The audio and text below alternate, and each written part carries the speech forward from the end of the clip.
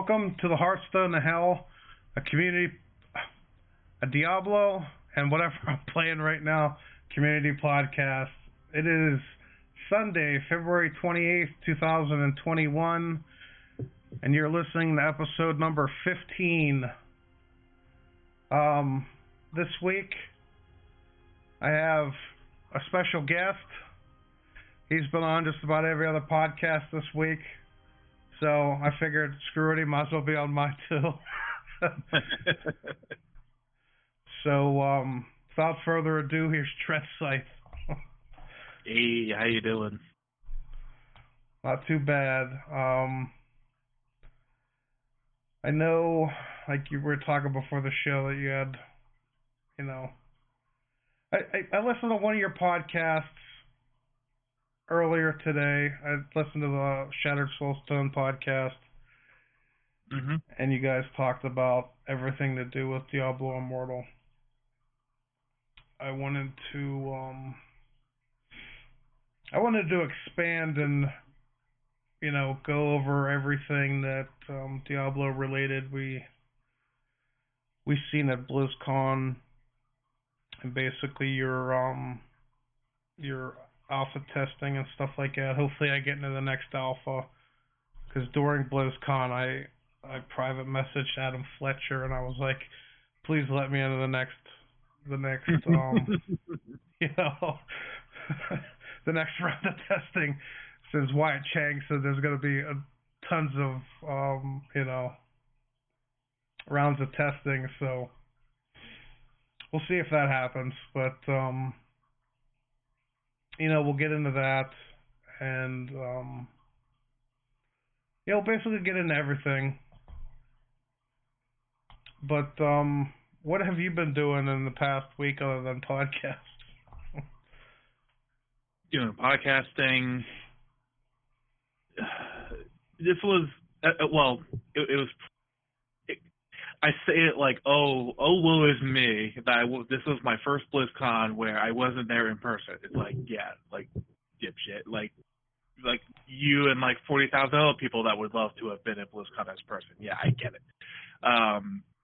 But usually, like, my primary job when I go to BlizzCon is really to see people first, BlizzCon second, because no matter how much information, whether it's a lot or a little, when it's coming from a panel, coming from a developer, coming from a side conversation, or coming from an interview, all the information from BlizzCon usually takes 2 to 3 weeks for it to be digested by the people reporting it, put in the articles or videos to get widely enough seen, and then everything starts getting kind of consolidated enough in enough spots where you can kind of finally feel you have a good grounding of what the hell happened at BlizzCon in general.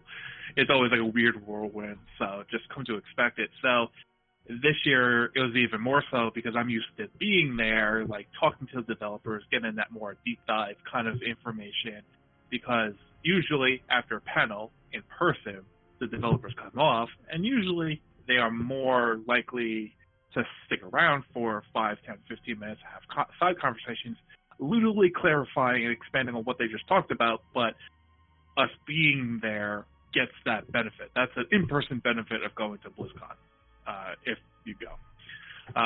So it's like, that's kind of like our wish and also our task and job. But since we're not there, usually the people who aren't there at BlizzPro, hashtag Team No Pants, as it's called, they just kind of take what's being thrown at them over the virtual panel or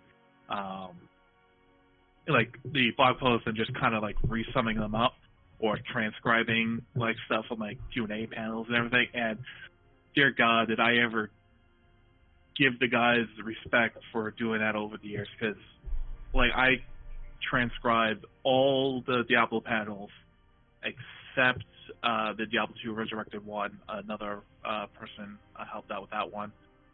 And I transcribed 2 of the 3 group interviews. And while it was great, because when you're doing that, it's you're almost listening to every single like group Q&A like 2 or 3 times. By the time you're done with it, it burns you out. So like halfway through last week, I was like, all right, I'm going to do the Westmore Drosha podcast, and I'm just not going to think about Diablo for a day or so. There's too much information floating around.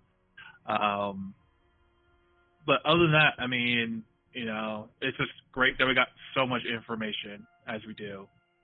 And we're still kind of swimming in it. Like I said, we're almost approaching that point where we are finally kind of getting all the information, and it's all more or less correct. There's not like weird conflicting information going on. Staring at you, PvP in Diablo 4 with some of the group reviews, which as well as public stated and all that kind of stuff. But yeah, it's been fun. It's been interesting, and maybe I wouldn't mind doing it again. But I definitely want like that year break. Hopefully we won't have a year break. Hopefully November this year we could, be there in person. I'm sorry, say again? Said hopefully in November we could be there in person this year. That's the weird, funky question. Is there even gonna be one this year? And part of me is like, yeah, that would be amazing, and then the other part of me is going, they would have absolutely nothing. Like we say, there are some years where there's absolutely nothing to announce. Like, dude, like this year there would be absolutely nothing to announce.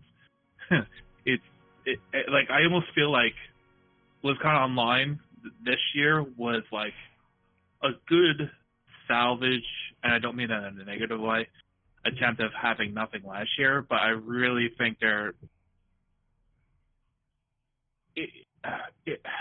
in my mind, not having BlizzCon last year and potentially not having one this year is almost beneficial to us, the players, even though it sucks not being able to go to a BlizzCon in person and seeing our friends, because that means they're not spending months of time last year and this year getting demos ready when they don't need to be, because that's demos or PR at BlizzCon, but it's also time.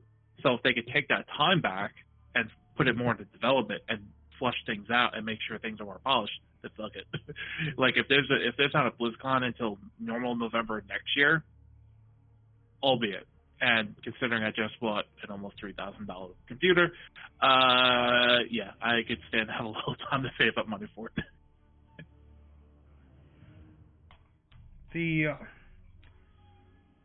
The only thing that helps me hang on to a thread of hope is the opening ceremony. Whenever when X's name said that, after everything that, we got, these are only just a couple of the things that we have in development. We have, basically this is the biggest Blizzard's ever been, and we got plenty other projects that we're working on that we're not telling anybody about, essentially. Yeah, it seems that way, and it seems like I forget exactly where, but I think it was like I don't know if it's a tweet. I don't think it was a blue post, but it may have been like a LinkedIn thing. There's like 1,001 places this stuff can come from nowadays. Like there's basically a confirmed WoW mobile game of some sort confirmed. We don't know. We don't have any indication of what it is, but it's like one of those like, yeah, it's confirmed, but we're not telling you, so like bugger off.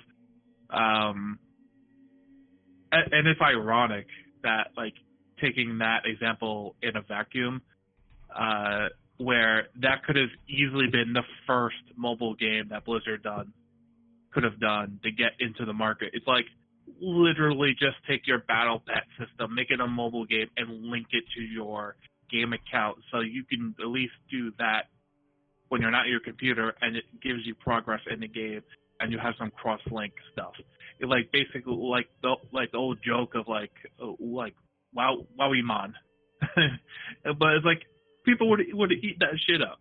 People probably wouldn't have done pet battles. Probably would have if you would have had enough incentives with rewards with linking to their accounts. And it's funny how if that is sort of kinda the WoW mobile game, it's like why they didn't lead off with that. Like why are they waiting till now?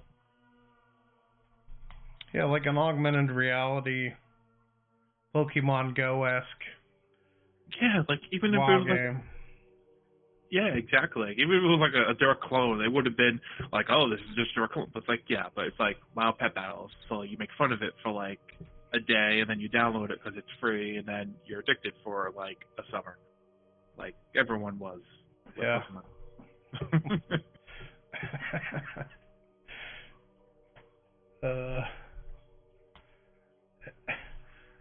Have you might as well start, knocking off the easy ones. Have you played the PTR? No, I haven't. I've watched a few people play, but my thing with PTRs is like it's nice if there's like something in there like I really should be testing for um like getting ready for the next season to see like what I should be doing, then I'll go in. But usually I tend to not and just observe just so I'm not burning any of my will for the next season up prematurely. So when that season comes out, I'm like, I'm at 100% and we're all ready to go. And there's a sense of freshness to it that I haven't played it in the PTR for like 20 hours already. Yeah. The so far my consensus is that the Rathma set's overpowered. I didn't hear anything. I don't know anybody that's played the Firebird set. I haven't watched Bloodshed or anybody. So I can't tell you how powerful that thing is.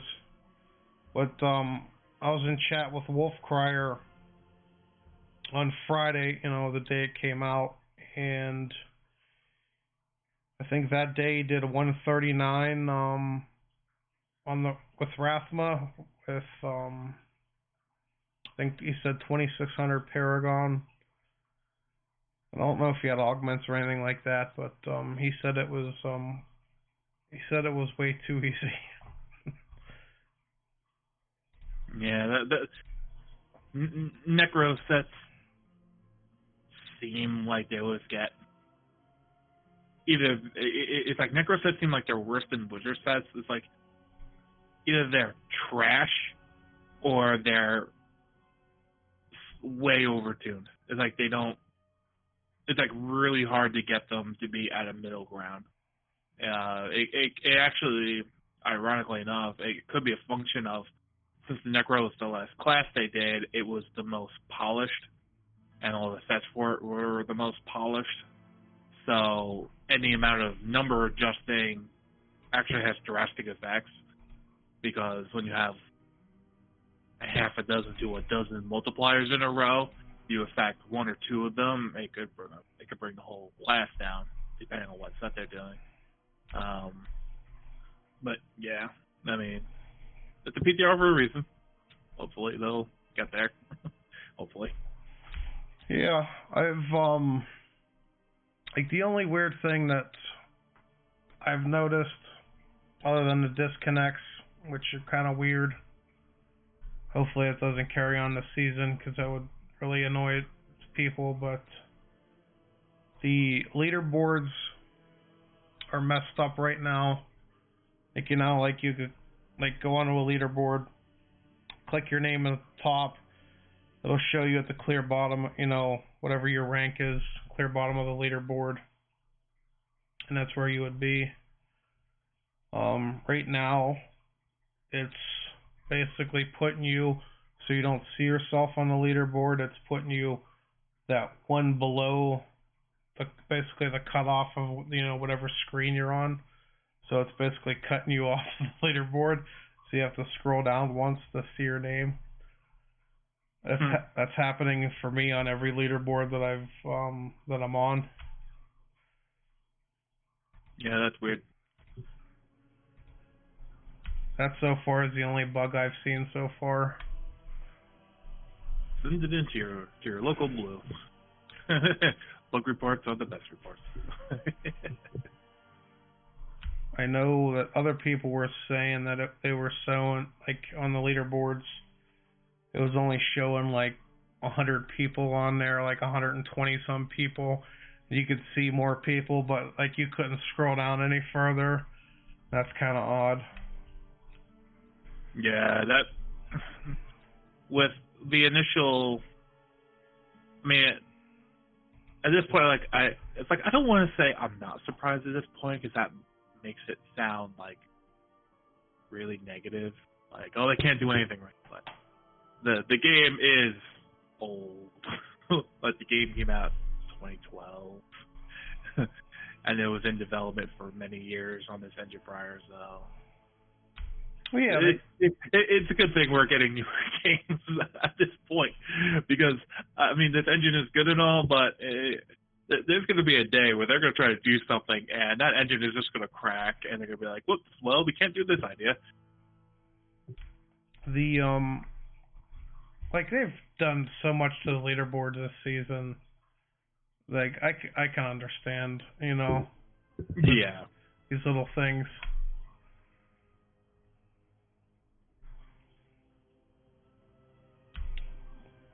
Other than that, that's basically everything for Diablo 3 that, you know, we can talk about. There's not really much else going on. They didn't show us they're not showing us the free, the completion of the season journey stuff until closer to the season starts, which is kind of nice. I'm glad for that, you know, it's not spoiled early. Yeah, that's good. And, yeah, I haven't, the only thing with, like, the actual, like, follower update, like, the only other big part is that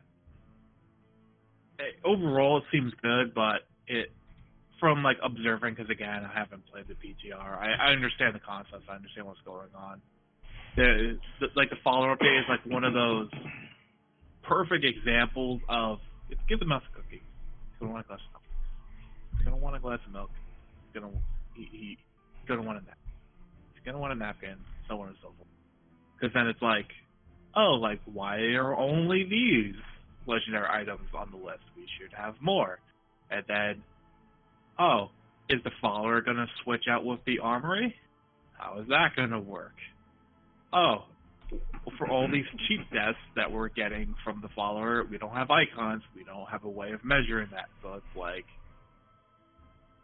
so and it's weird because, like, I agree with a lot of these things, and in the past, the development team has been like, yeah, there probably really should be an icon for this. Yeah, we should probably figure out a way to make this more visually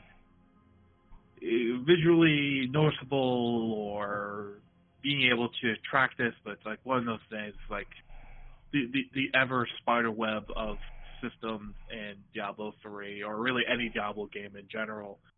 It's like you do one thing and you affect 16 others, and then you have to make sure everything is brought up to the same level, and just becomes like a rat's nest of things that you have to do. So it's like, hopefully some of those things will be addressed, but I'm imagining that they'll get to a point where they can only do so much, and then they'll slate probably another round of things, hopefully for the next PTR, to further robust the system. Like, give the scoundrel just as many items as every other, you know. Well, maybe the sorcerer has the same problem because she has a staff.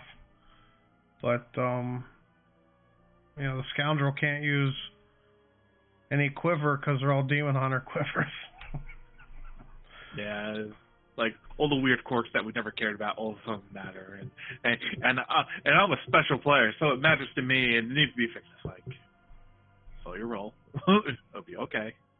Take a deep breath, and we'll get through this together.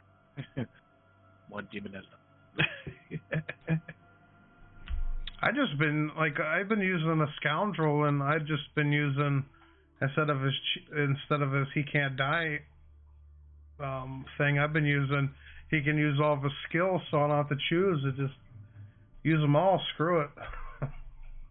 Yeah, and that's becoming a hot debate in the community. It's like, we always pick the do not die, but since you're actually making the skills attractive, plus the armor, plus everything, it's like, can we just make it so the followers just don't die inherently? And you could take the token that gives the do not die and give it another affix. So there's actually 3 viable affixes on the tokens that we can pick, and we don't have to worry about the follower dying. And in all honesty, when you think about it,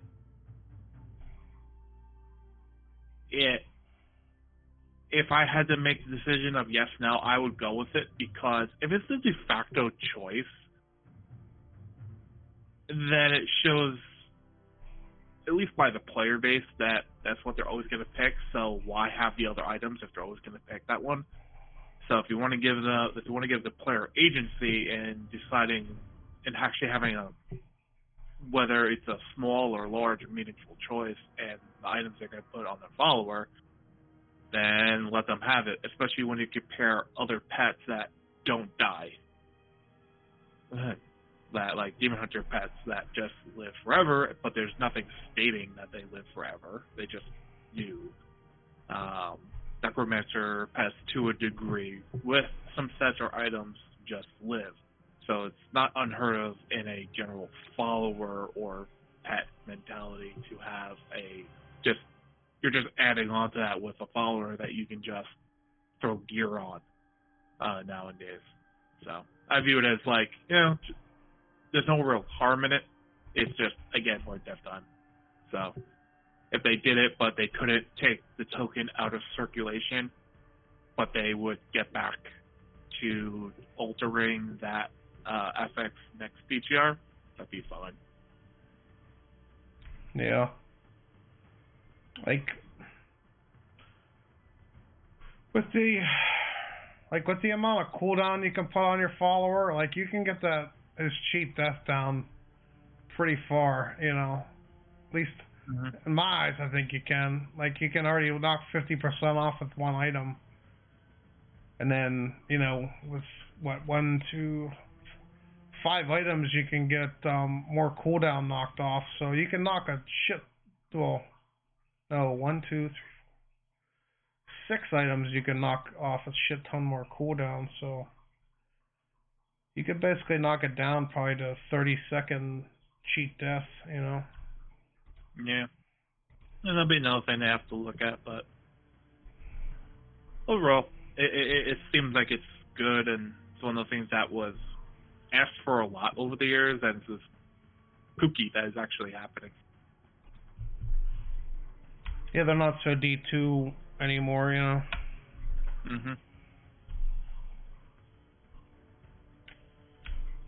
Speaking of D2, I think you said in the past you never played Diablo 2.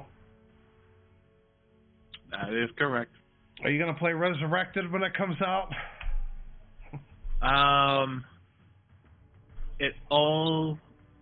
Will I get it and play it? Probably. I would say there's a high chance of doing that. Heightened even more by Nineball stating that he would just like to see me play to see my reaction to things during the last podcast with him and Leviathan. So that gave a little boost of like, okay, fine, I could get the money riled up. Yeah, I think if I was gonna play it, it would probably be through Resurrected, just so I would be one of those. Oh, give me all the conveniences, please. like one of those people, because I mean, I get Diablo 2. I mean, I watched many friends play it. They were playing Diablo 2. I was playing Counter-Strike. That was just that era of gaming for my local group of friends and myself during the time. So, but yeah, it was cool seeing, if anything, through all the panels and getting the answers through the group interviews and the BlizzCon panels, like, you know they really played the game and they really understand it. And when they got asked like those really weird, niche questions, they had answers. They didn't seem to be caught off guard, and they really were trying to figure out first how to preserve the experience, second just getting it run on a modern platform, and then three bringing it up to like the graphical standards that you would expect it to be for a remaster, in like that kind of order. And during some of the parts, I felt like I was getting more an education on Diablo 2 than just hearing them talk about stuff. Like, I feel like I understand more about the game, like why certain things were so important. Like for instance, like how like the game is run on frames and it's not run on time. How that's important, and how if you change that, the whole game breaks. Like, oh, that's a cool thing to know. That did not know. So there were lots of examples of that. So it was pretty cool. I like the whole time through, like through the panels and stuff when Diablo 2 was on there, that you would see the panel, then you'd switch over to Twitter, and you'd see like these random people asking David Brevik questions. Oh yeah. And shit. like wow. It's like they're really going after it now. Yeah, that's something that's like I don't know.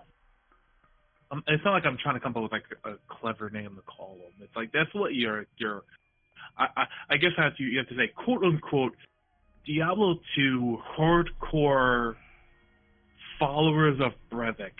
That even Brevik is like, no, get away from me. Like, stop praising me like this. Like, they're just like that cuckoo for Cocoa Puffs over Diablo 2. They will not accept anything else. It's like they're like exponentially worse than like the hashtag no changes like classic people, because at least most of those people understood like, oh, okay, no, this is actually pretty good. You know, I won't say publicly, but like privately, I was like no. Like these people like never, ever. And I'm like, yeah, like those are people that will never buy Diablo 2 Resurrected because too many changes. It's like, oh, it's not the version I wanted. Or they'll buy it and then they'll mod it to be worse. To be the actual what they want it to be.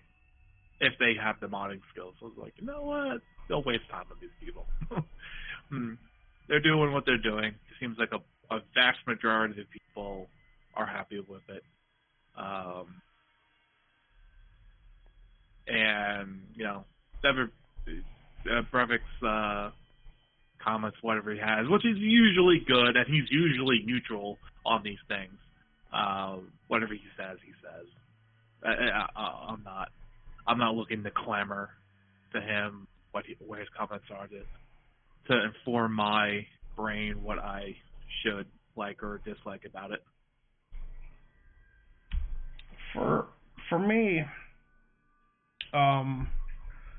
like if I could pick any game for David Brevik to bring back, whether it be Diablo 2, like any game that he's worked on, I want Marvel Heroes back more than any other game. And that's coming from me playing Diablo 2 as a teenager. And that's coming, I never played Hellgate London or whatever the hell other game that was. Mm-hmm. But Marvel Heroes, to me, was Diablo 2 with my other passion of Marvel heroes, you know, comic book characters. And it all worked great together, you know. And it was more modern, you know.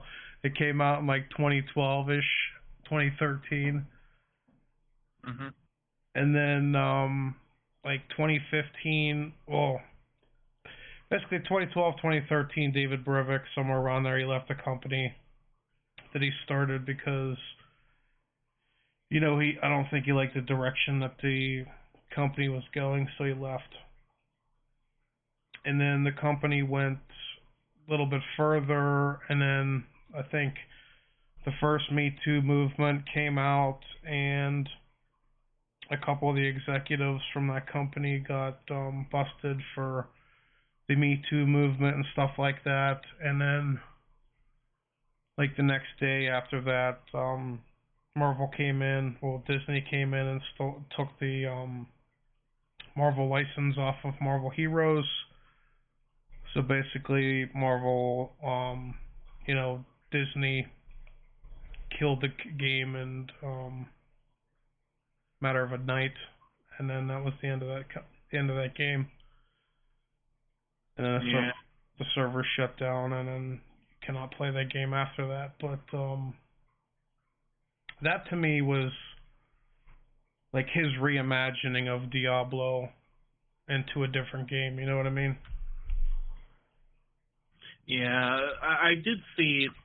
I never played Marvel Heroes, but I think there were a couple of people in the Diablo community that, streamers that were playing it back then. Part of me wants to say I remember Wolffire playing it like early today, but I could be completely wrong.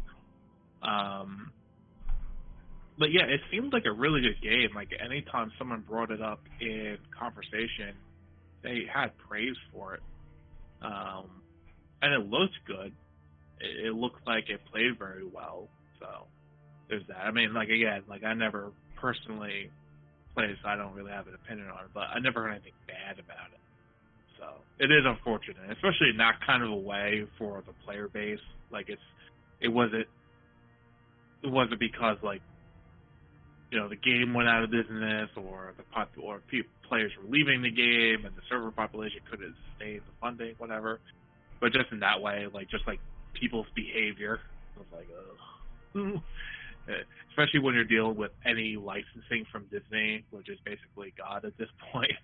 if they don't like what you're doing, they just pull your shit and you're just left out in the cold and the rain. So yeah, that's kind of bad how that all ended. I didn't know that.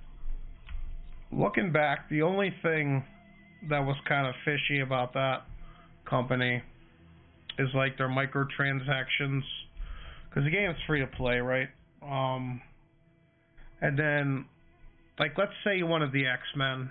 Instead of buying all the X-Men, you could buy the X-Men Founders Pack for $60, and you would get 5 of the X-Men, the major ones,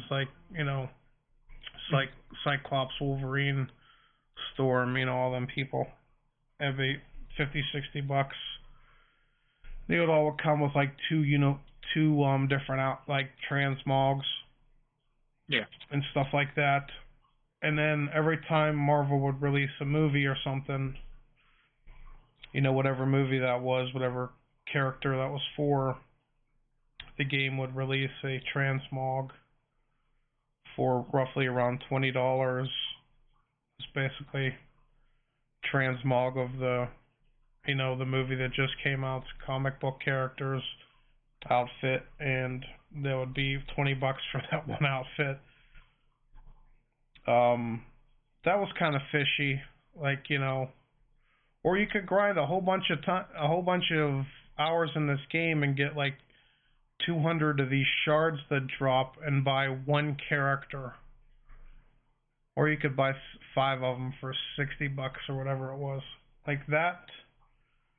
Some of that stuff was kind of fishy because they had, I don't know if it was Scrolls of Life or something like that, but you could buy them for, I don't know, $5 a pop or whatever. They had weird shit like that. It wasn't anything power-wise. It was more convenience and transmog, but I don't know. I guess it's the same thing PoE's doing today, and we don't, bastardize them. So I don't know. To me, that was a lot of money for what you got in the game, but it was what it was. Mhm. Yeah.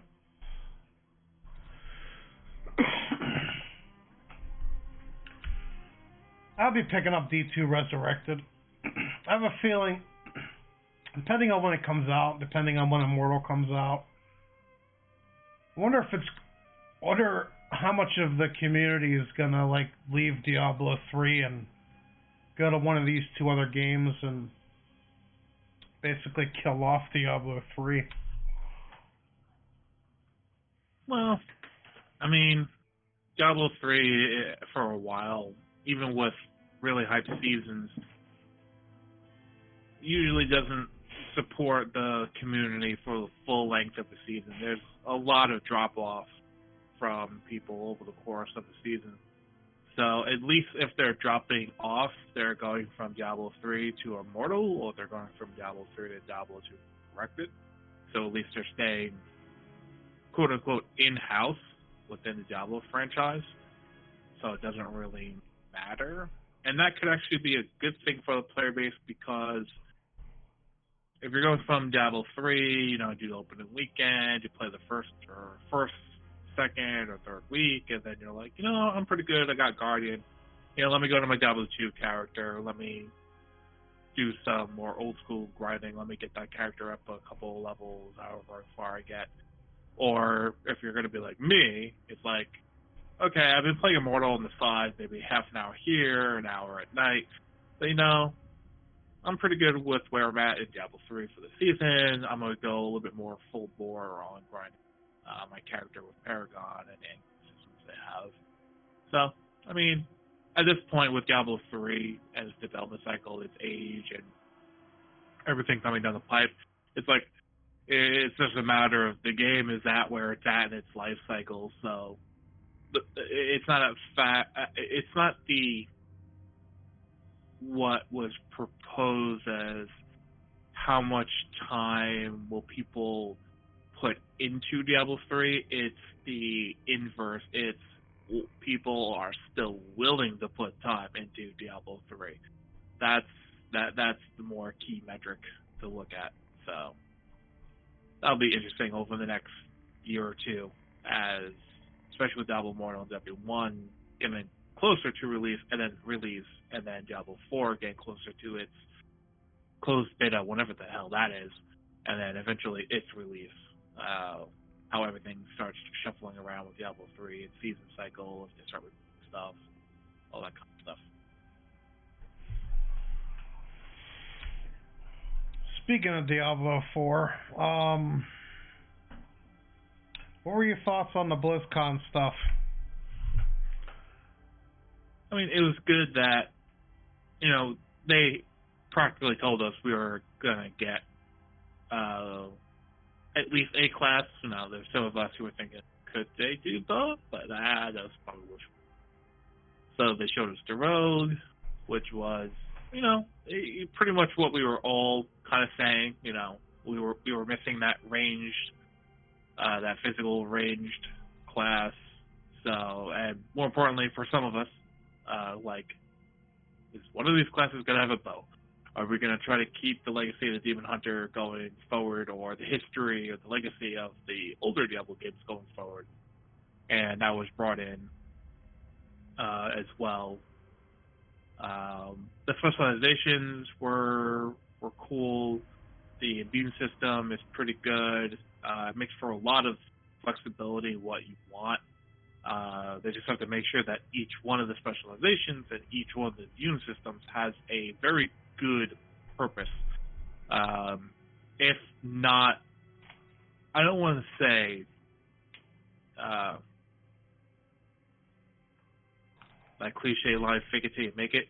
Like, make it so like poison is actually really, really good for these types of mobs, or like these types of encounters, and shadow is only really good for these types of mobs and these types of encounters, to make it so you really have to pick what like it's going to be like. Even though you may pick a specialization and an immune you're going to use most of the time, there's pros and cons to each one. So hopefully they do something where it's not just auto combo points and auto shadow immune. Inevitably the best build will be figured out, but hopefully it's a little muddled and more player preference. And then the other big thing was the PvP announcement, which was surprising that they were willing to talk about PvP in such depth so early.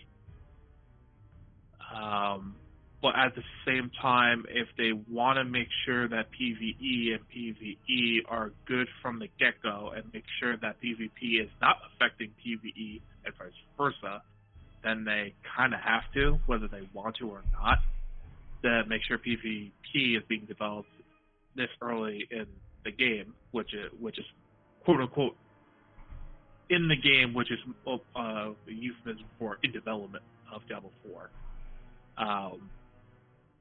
Just to make sure everything is working correctly. And it was actually, even though it's still simple at the end of the day, as far as the concept, it's still good to know that the idea of what PvP is, like the hostility system, and there's actually mobs in there. You collect shards. You have to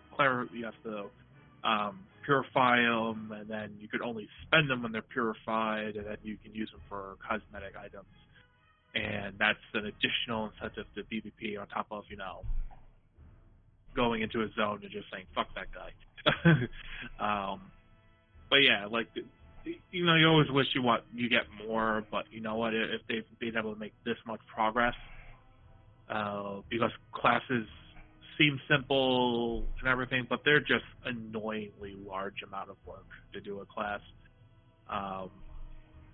Yeah, I mean, again, always want more, but it was good that we got as much as we did. They brought up the encampments for the second BlizzCon in a row. What are your thoughts on them? Yeah, I feel they're good.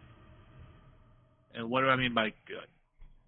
The camp system, like in my mind, the camp system, the world bosses, and to a degree, like the key to dungeons are all good systems in my eye. But it's like within like a minute of initially hearing them, like getting the full details on them, I was like already thinking like this system could be expanded. Not like blown out of proportion, not made this big overbearing, but like it could be expanded. Like it could be made a little bit bigger. But then again, like we don't know everything.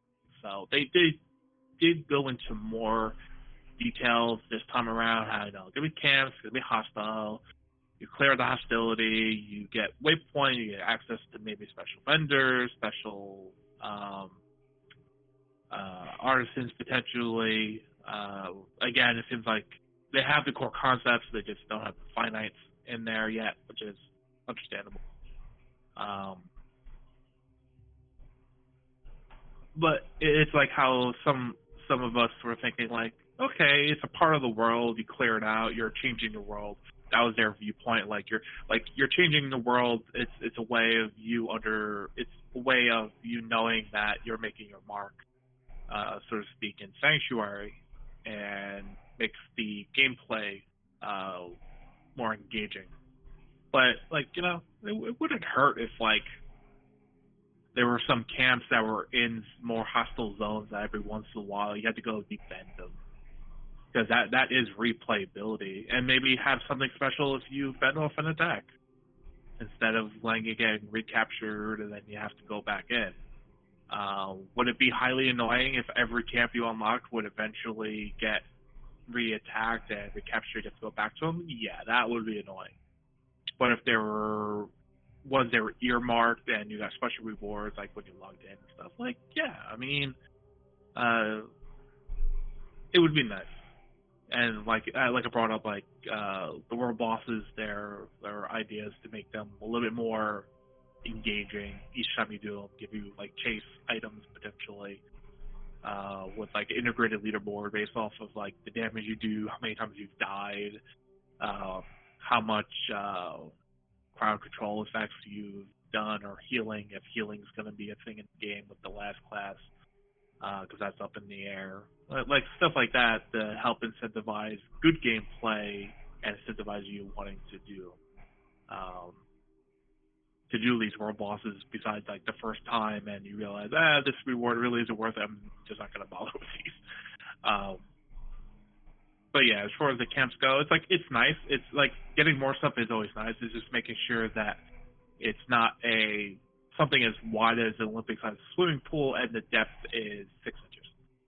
That's basically what I'm viewing, and I'm just hoping that there's more depth to each system, and we're not just getting a ton of systems that's trying to mask depth when there really isn't. Yeah,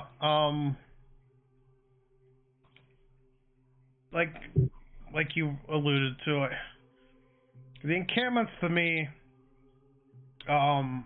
if you're a casual player, I could see them being neat.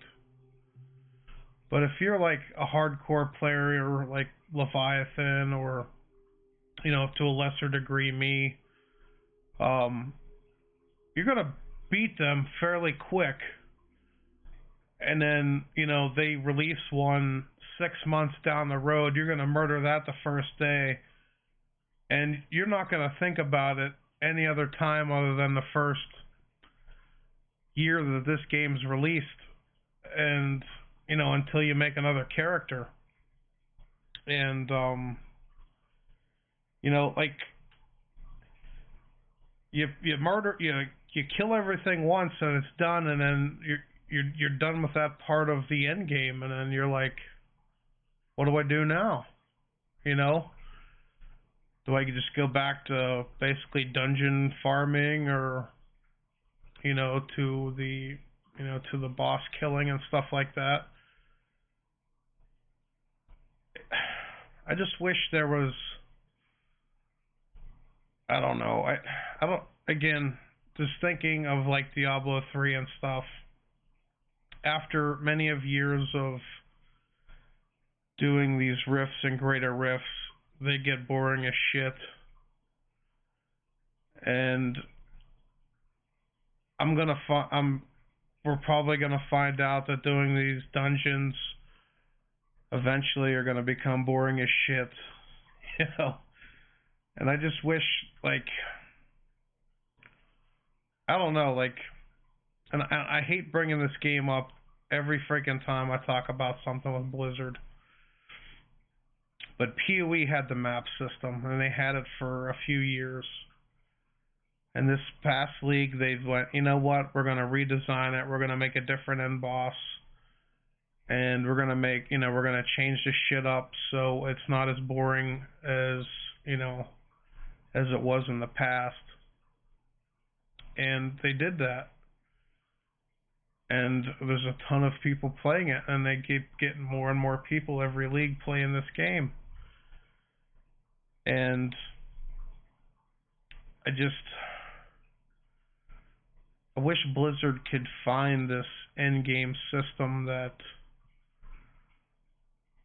is an iteration of something they have already done in the past. Diablo 3 had rifts. We're going to have dungeons in Diablo 4 that's basically the same. I don't know. I don't... Obviously, it's coming from a person that didn't play it, but, that's just my own, like, scary detail that just keeps popping up in my head. Yeah, I mean, you're definitely not alone. I'm there with you. A lot of the community is there with you, and from the casuals to the people like us who are doing the websites, the podcasts, to people who are at the high end. I mean, everyone has a general concern about what the hell the end game is in this game. Because, I mean, for better or worse, we still have to recognize we're probably still in the first half, the first 50% of development time for Diablo 4, and Blizzard moves slower than we want them to, and it's always agonizing. So that's something we always have to remember.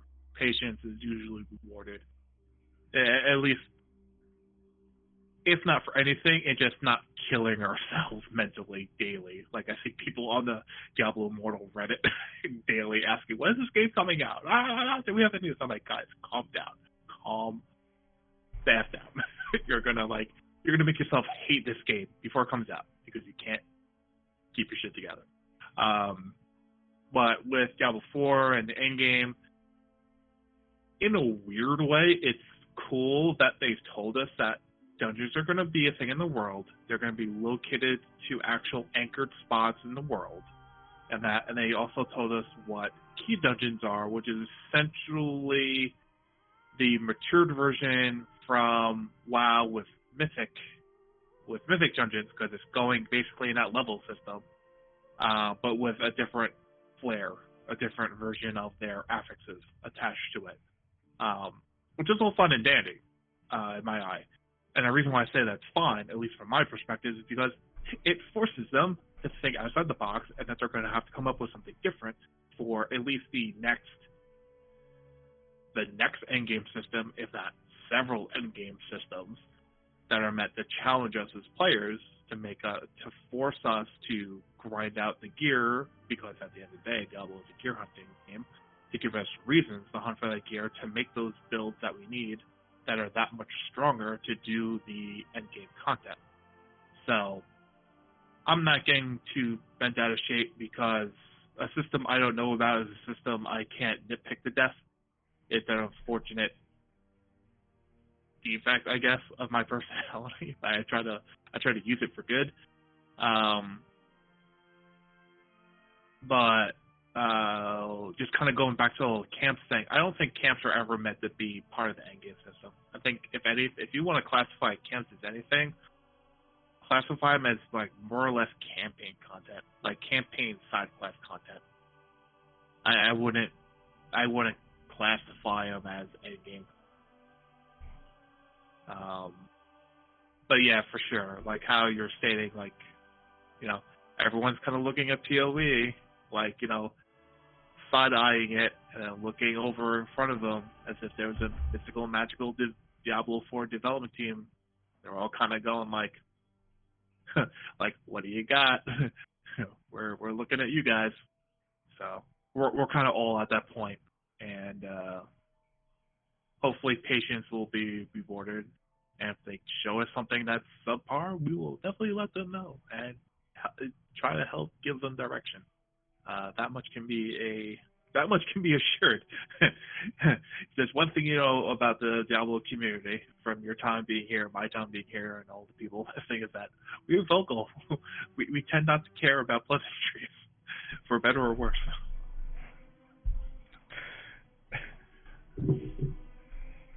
We always give people their props for doing something good, though.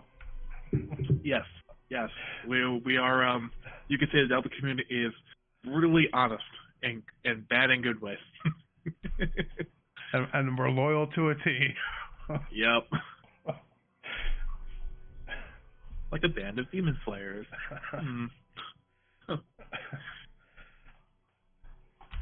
Anyway,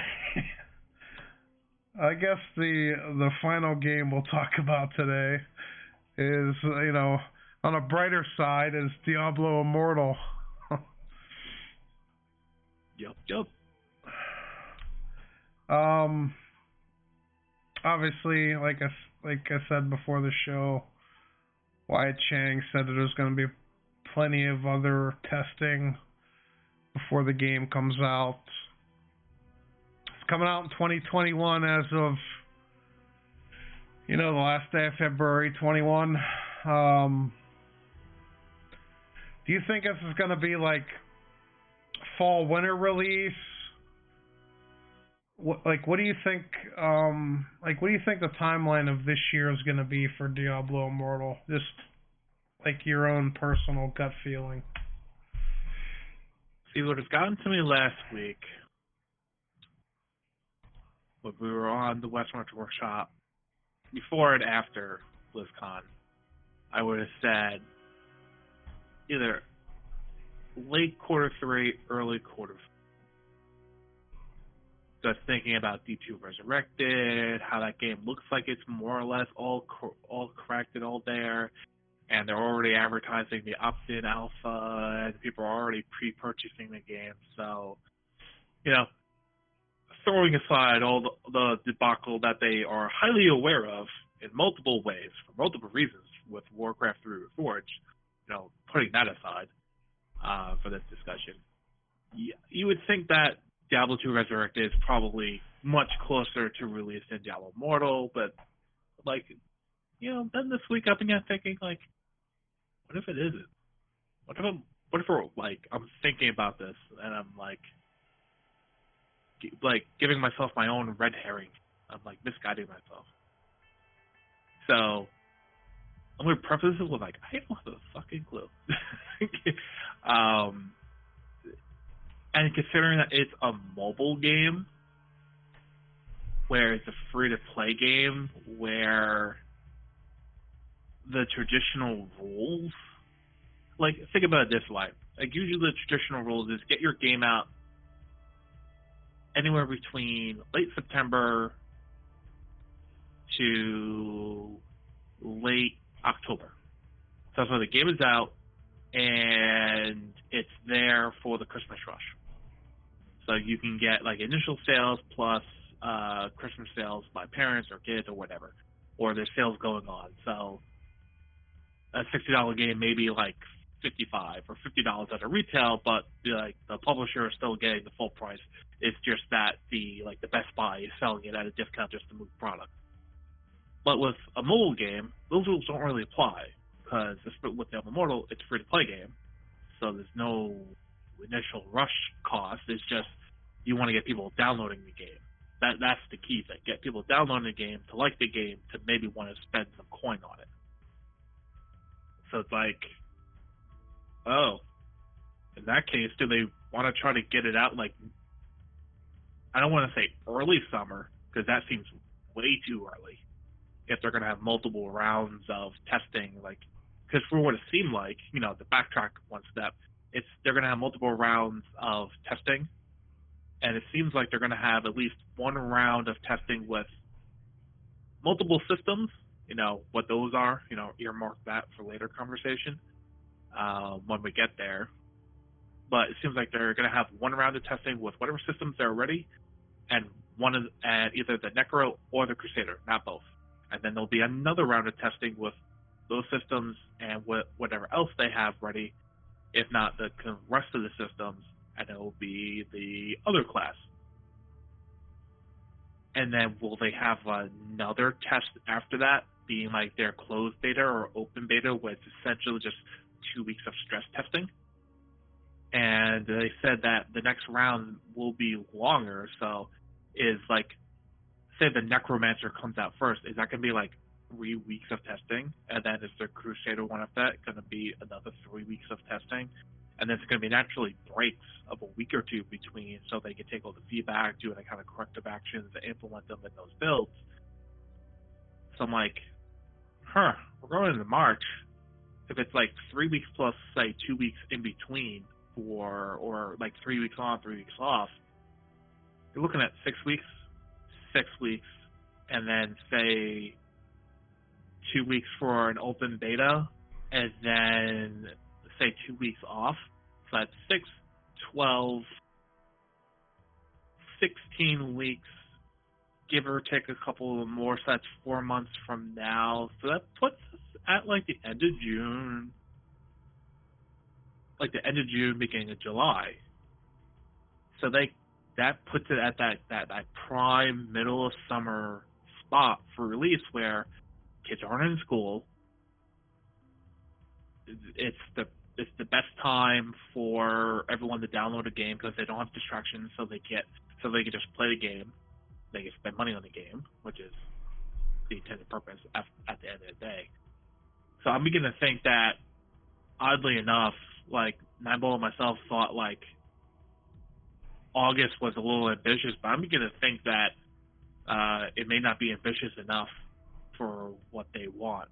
So it may be middle of summer to late summer for Immortal, and Diablo 2's release date will dance around that. And I could actually see Diablo 2's release date happening closer to like that early October, late October, more classic release schedule, so they don't conflict, and also so they would be in different quarters. So Diablo 2's Resurrected would be a feature of quarter 3 or quarter 4, and Diablo Immortal would be a feature of quarter 2 or quarter 3, because they kind of they want to make sure they have a game in every quarter, or if they do have games that they're in different quarters, if they can help it, to make sure that each quarter has a revenue spike with it. But what happens if they release Diablo Resurrected in quarter 2, then quarter 3 they release Diablo Immortal? Well, that good old Hearthstone comes in with its last expansion pack, like it always does.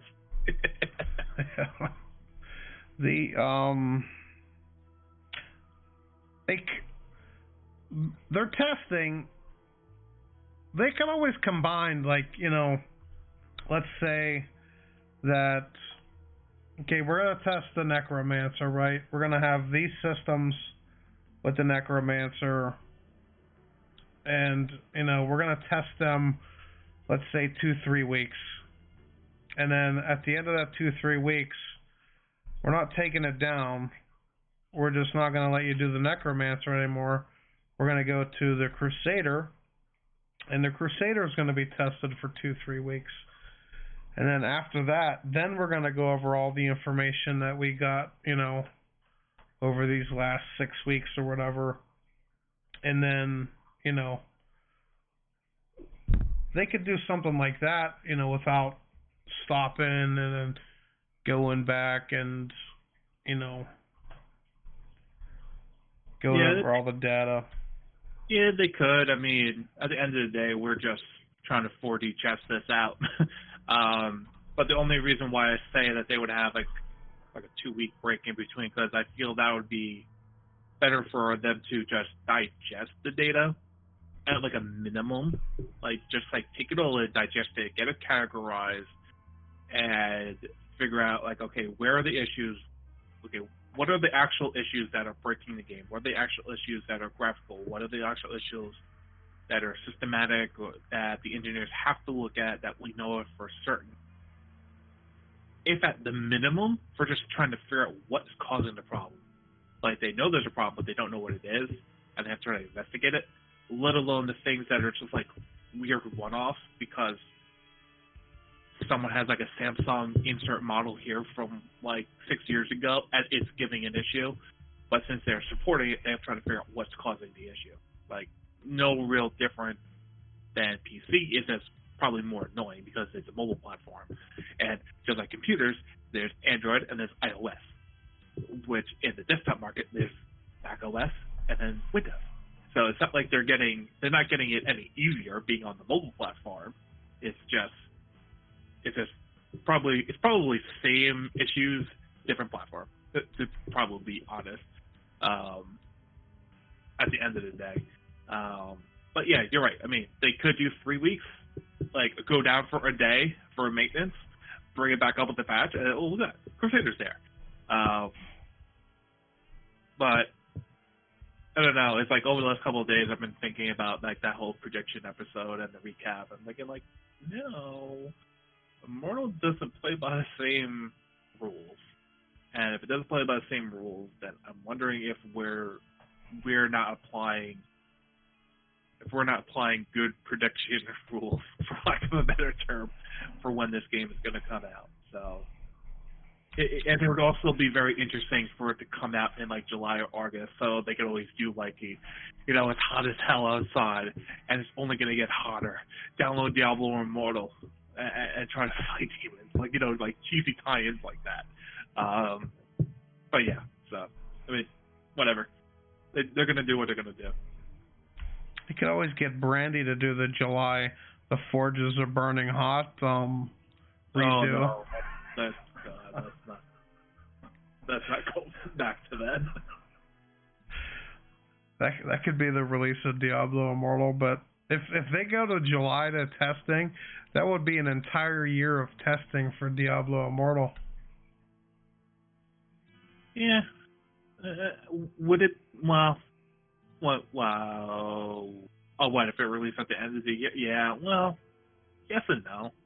It's not straight testing. It's oh god. It's not like Diablo 3 that started its closed beta or Friends and Family alpha in like mid-September, and then it went to I want to say mid-April or end of April. So it was like 7 to 8 months. I was like, that wasn't good. But they also understand that wasn't good, which is the reason why Reaper of Souls beta was so much better. And look at that, the game was better for it. Imagine that. And they're definitely getting very good feedback with Immortal. Like, that was the one thing I took away from all the group interviews, the Q&A, is that even though when they get a lot of new information, Wyatt and Julian are very good at taking feedback, understanding the feedback, and when they were able to, naturally, because sometimes answering a question reveals things that they're not ready to talk about, or they can't talk about, or they don't want to talk about right now. They really have a good understanding of genuinely taking our feedback, looking at it, and correcting things in the game.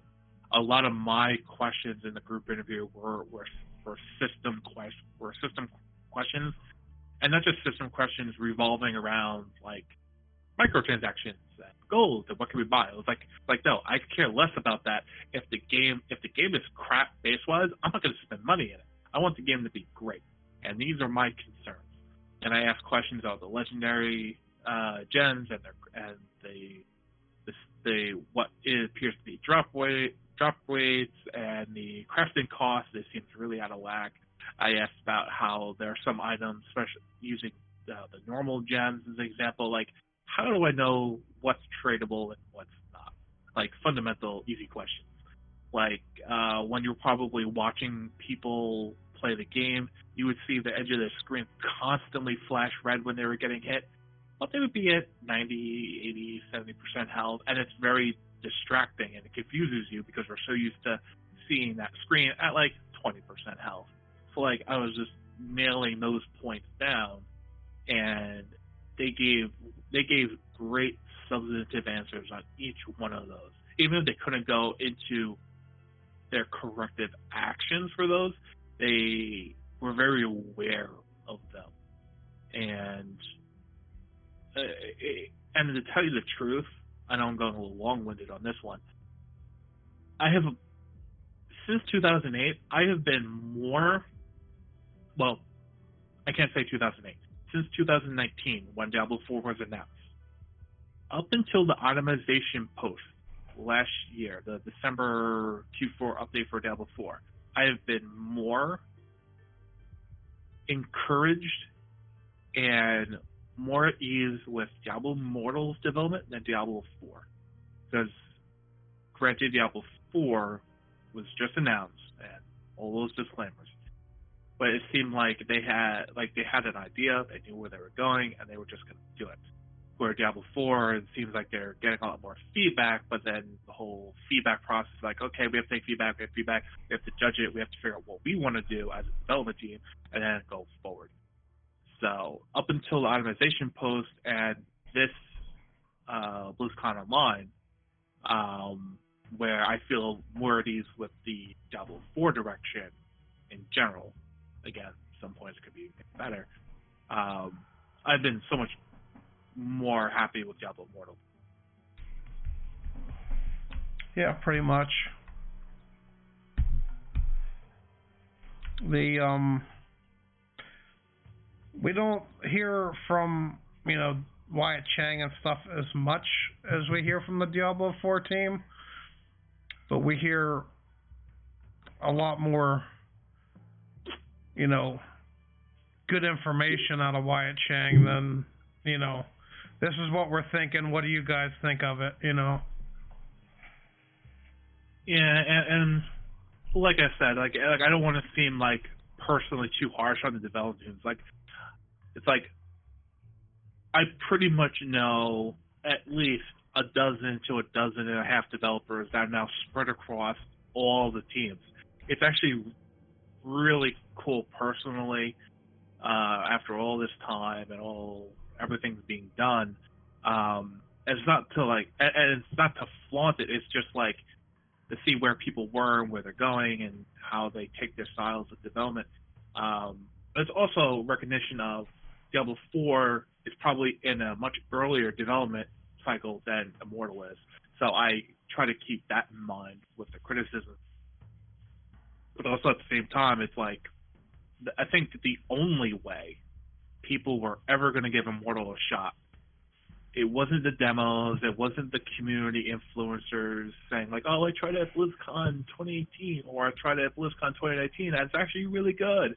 It was never going to be that. It was always going to be that thick alpha drop, which at the end of the day, when you think about everything that we haven't been able to test, like, and that is that wasn't in the alpha, which was the level 46 to 60 experience, all the zones that we haven't experienced, and with all those zones comes bounties, comes dungeons, comes new zone events, and then there are the endgame PvE experiences and the endgame PvP experiences, along with the two classes. There's probably just as much that was missing from the alpha as much as we were testing in the alpha. And that's crazy because it felt like there was more to do in Diablo Immortal than there was to do in Diablo 3 on any given day. And there's almost twice as much more content coming.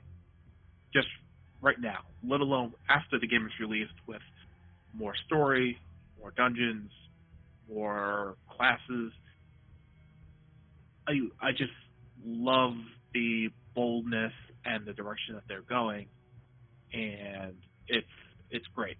It's generally a great thing to have.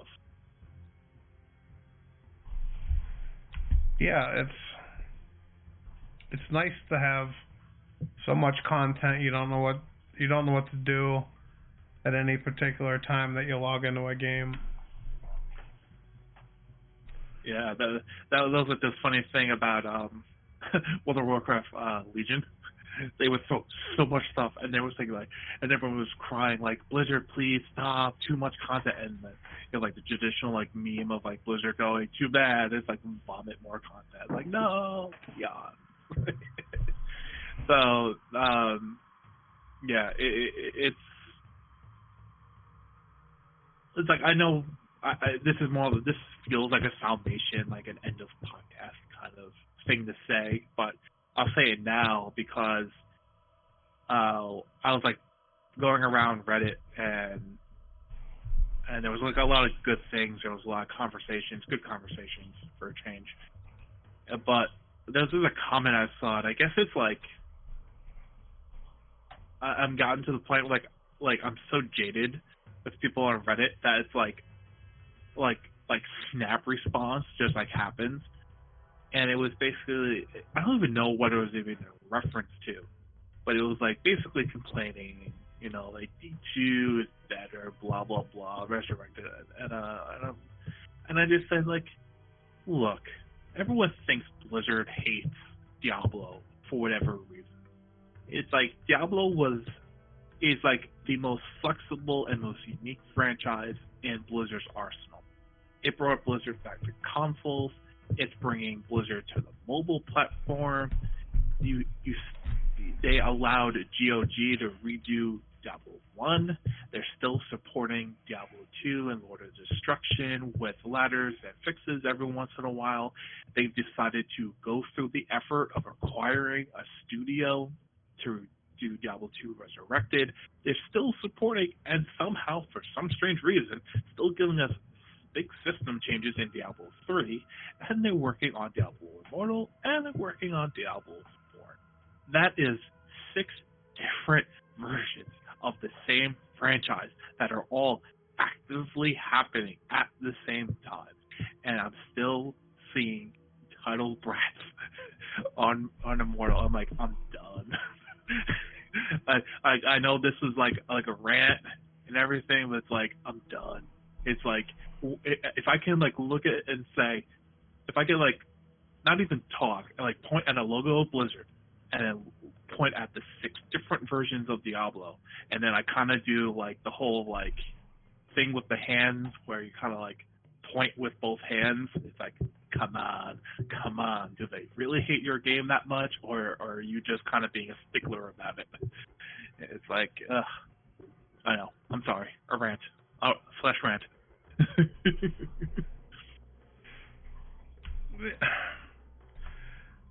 The only, I don't know, like, it seemed for, like, let's go back to 2019, before we knew Diablo 4 was coming out, before we knew Diablo Immortal or Diablo 4, Diablo Immortal, anything of that stuff was coming out.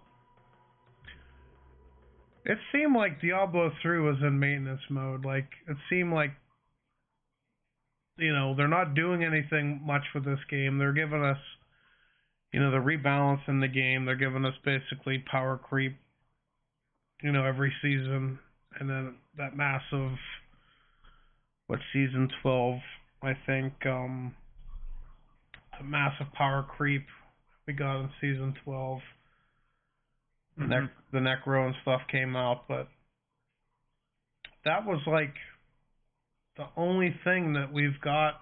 Like, that was it. That was the last thing we got from Diablo until 2019, and then they just started dropping bomb after bomb on Diablo ever since then, and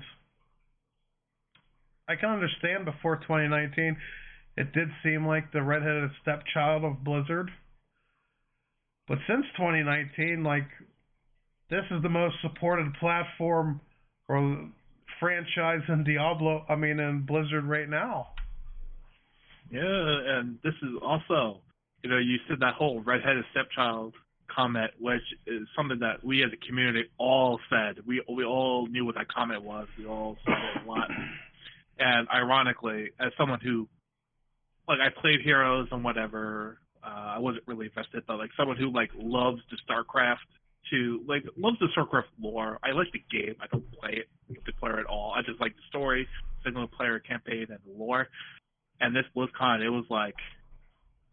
was made crystal clear where, like, yeah, Heroes and StarCraft ripped.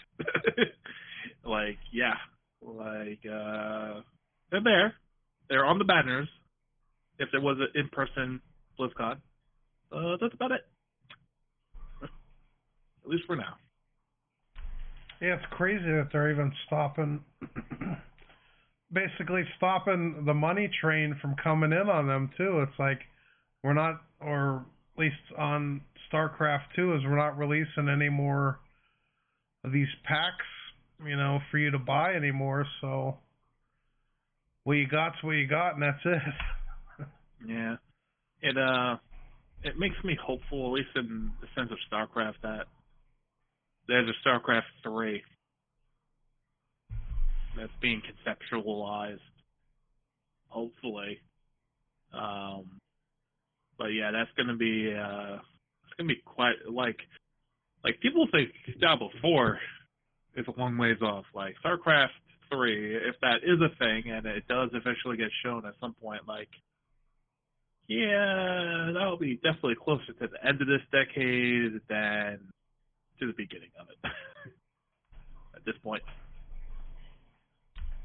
Yeah, I have a feeling that the people that worked on StarCraft 2 that no longer work at Blizzard is going to come out with a game before StarCraft 3 comes out. Well, there is Frost Giant, which I think is where a lot of the RTS people from StarCraft and World of Warcraft, not World of Warcraft, Warcraft RTS went and they made their company. But who knows? I mean, if it's a small team, they have to find people. I mean, a great example of that is look at Bonfire. Bonfire's been out as a development team for years now.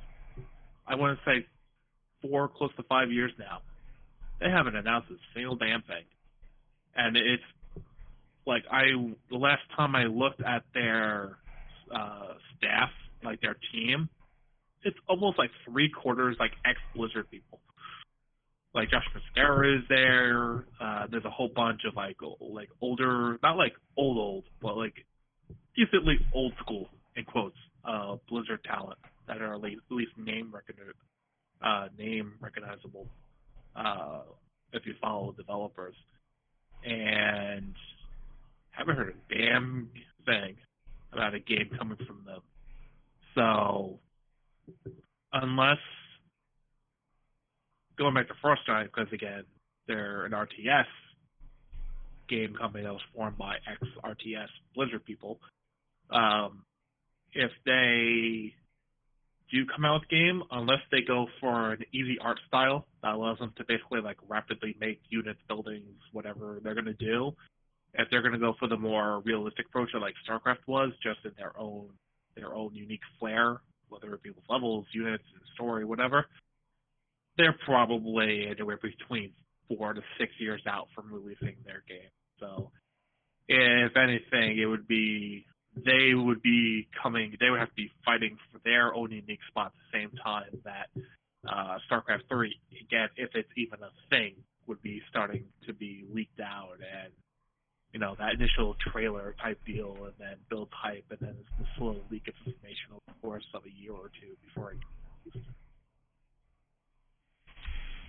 Yeah, and I always think back to Activision's hand in everything, and since RTSs are not viable for the money of a studio, therefore there's not very much incentive to make another RTS game. Which is kind of a funny statement, because not to go on the Activision Blizzard hate train, but if you just kind of take that statement and put it in a vacuum and look it over objectively, like RTS, the RTS genre isn't profitable for us as a company to support it, then the immediate rebuke as a normal person, not driven by financials, but thinks in kind of like a leadership role, it's like, well, how about it's not the genre's fault, it's the people making the decisions aren't making good decisions about those games to make them profitable, to make people want to spend money on them, to make people want to engage with the game. It could be just a series of bad decisions, which we've seen plenty of examples with before, and even just as recently as 2 or 3 days ago, where they decided Anthem, we're not even going to try to fix this shit. It's beyond our scope of trying to fix this, and it's probably the single worst disaster of the game, even more so than Fallout 76, even though it tried really hard. But yeah, it's like sometimes it's not the financials. Sometimes the financials will be there if you just make really good decisions. Once the people in charge of the game made the right decisions to make sure that people were engaged with it, and by being engaged, they would be more willing to spend the money, and to be more willing to spend the money, you would have better profit outcomes.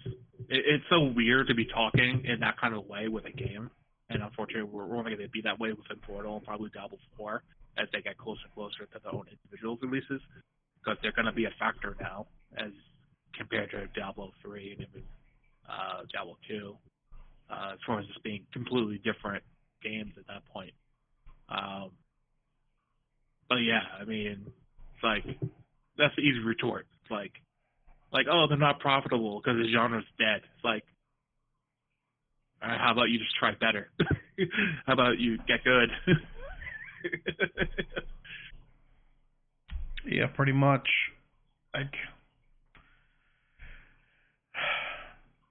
Like they failed at the Defense of the Ancients or whatever, like the Dota games, and it's crazy to think that another studio, like, that's basically one of their only games, and they're printing money having a game like that, and Blizzard comes out how many years after that with a game and they try and make it an esports game and stuff like that, but then they squash it, a year or two later after the esports out, and then now you basically don't even hear about it at BlizzCon.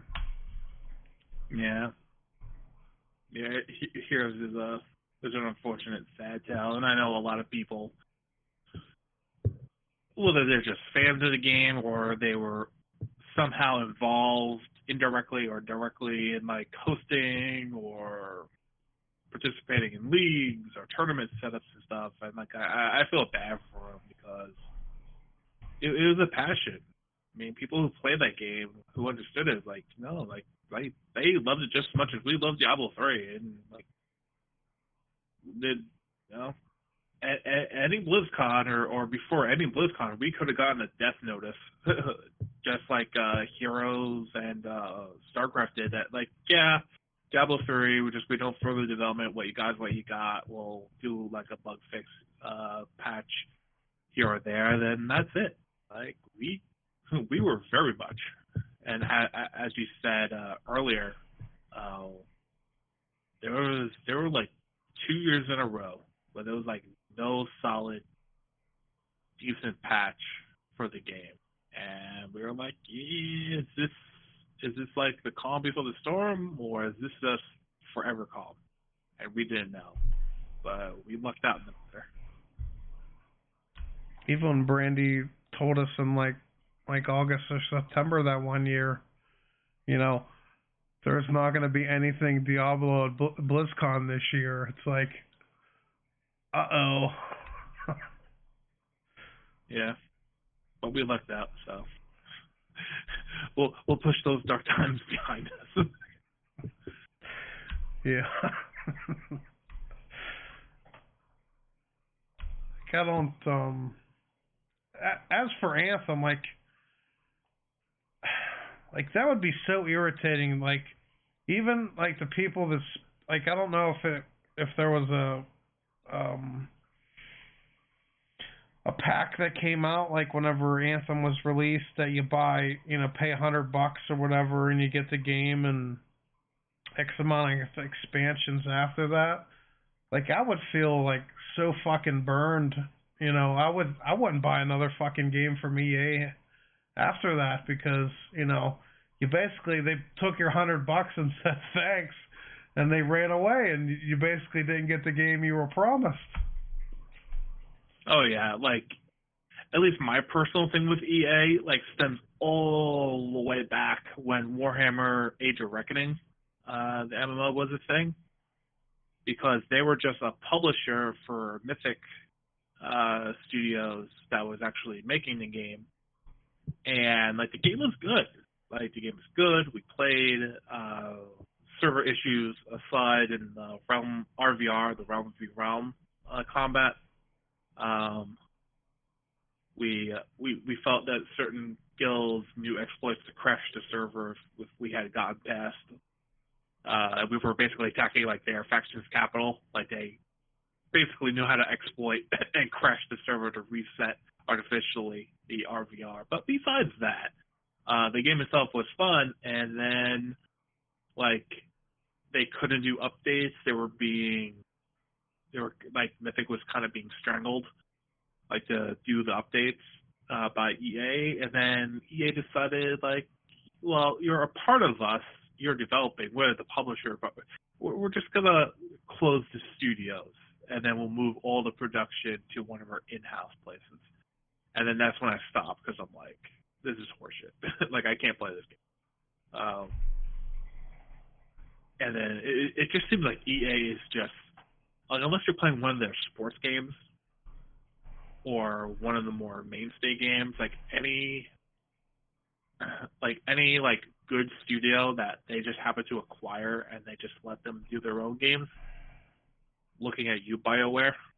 Actually, that was actually when Mythic was closed, the production for Warhammer Online was moved to BioWare for a short period of time. That's what it was. I just remember that right now.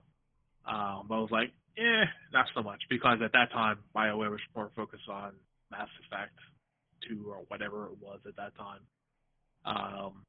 So they just kind of kept the game alive until eventually it faded. But looking at BioWare, it's what was it? What happened recently? That they're gonna focus on the next Dragon Age and the Mass Effect, but yeah, it was Anthem. Duh, sorry, we were just talking about it. It's like BioWare's on shaky grounds now because their reputation as being a really good studio. It's like they came out with Anthem as crap and just said they're going to fix it, and they aren't.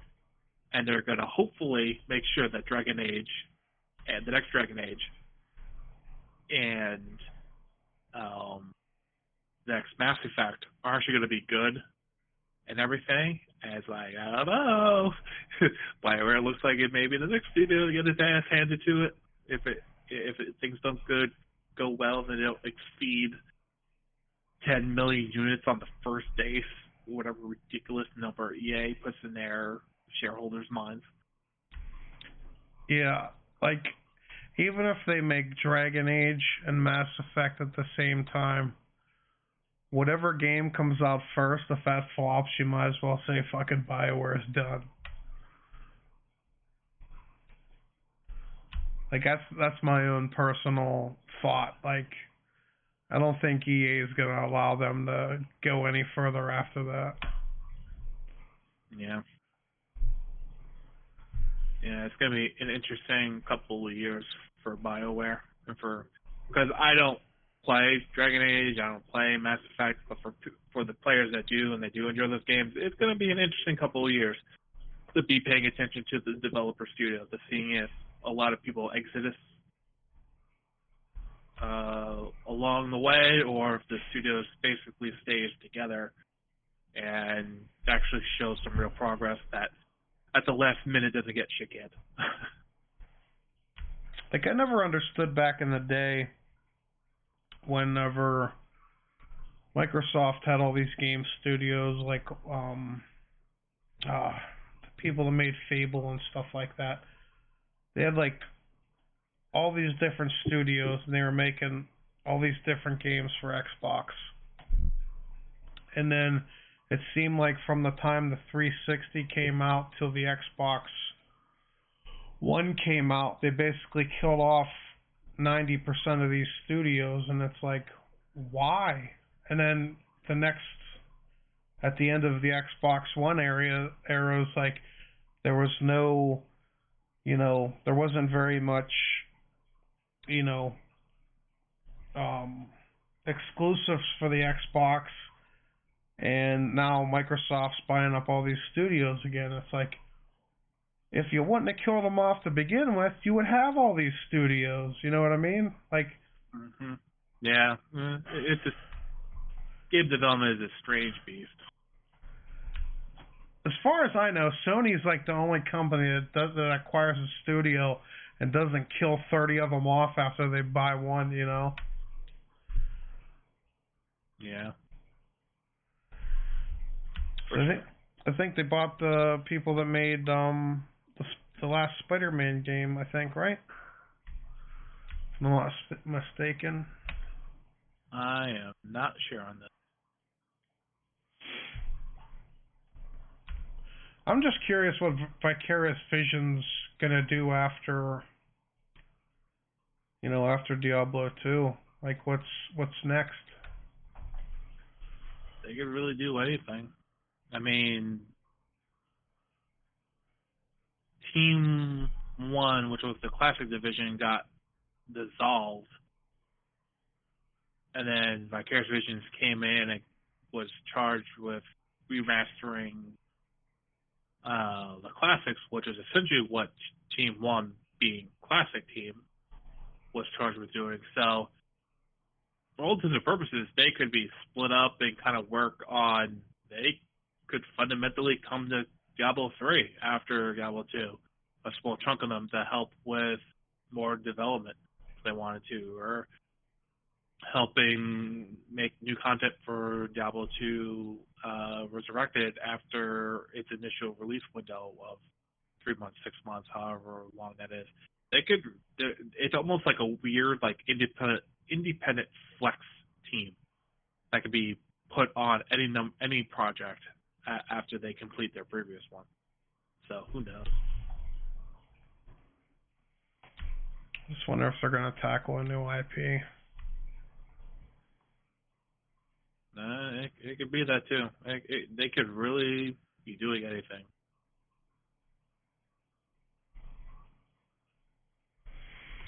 I think they're still based in New York, if I'm not mistaken. It's quite a way away from. I think Blizzard's still in Irvine, California, but yes, they are. The last I don't know, half of a year I've seen posts like hiring things that, if you get hired, after this quarantine period, of this next year, we don't know if you're going to be working in California or Texas. It's like, is Blizzard moving, or do they have like another place in Texas that, that they have a hub at that I don't know about? I think Texas is where they had or have call center and or data centers, or like support. But then again, my knowledge on that could be woefully out of date. So couldn't tell you.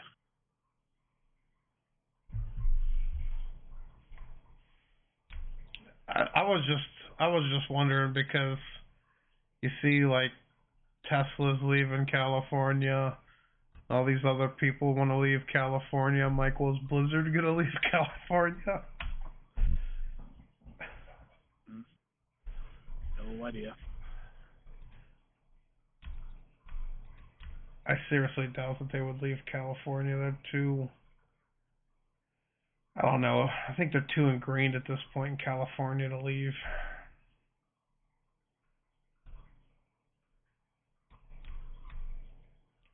Like, it would, I don't know, like, where would BlizzCon be if they weren't in California, you know what I mean? I guess the weird things.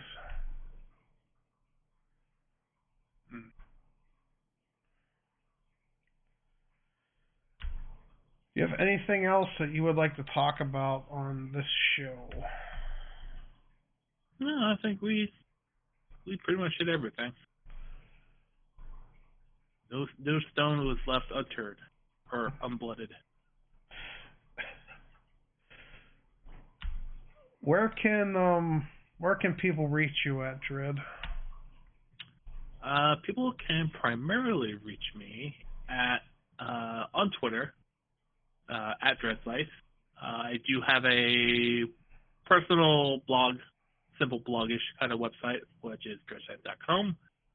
And I hope to, now with the new computer, hopefully rendering won't take forever, start up a weekly, probably bi-weekly in the beginning, short video series, just with, whatever my thought of the week is with any of the many Diablo games that we have coming, just to have a more concurrent presence in the weekly affairs of the community and opinions and viewpoints and such. So hopefully that will be starting in the next 2 or 3 weeks. That's good, and well, something else to watch every week then. Yeah, hopefully I stick with it.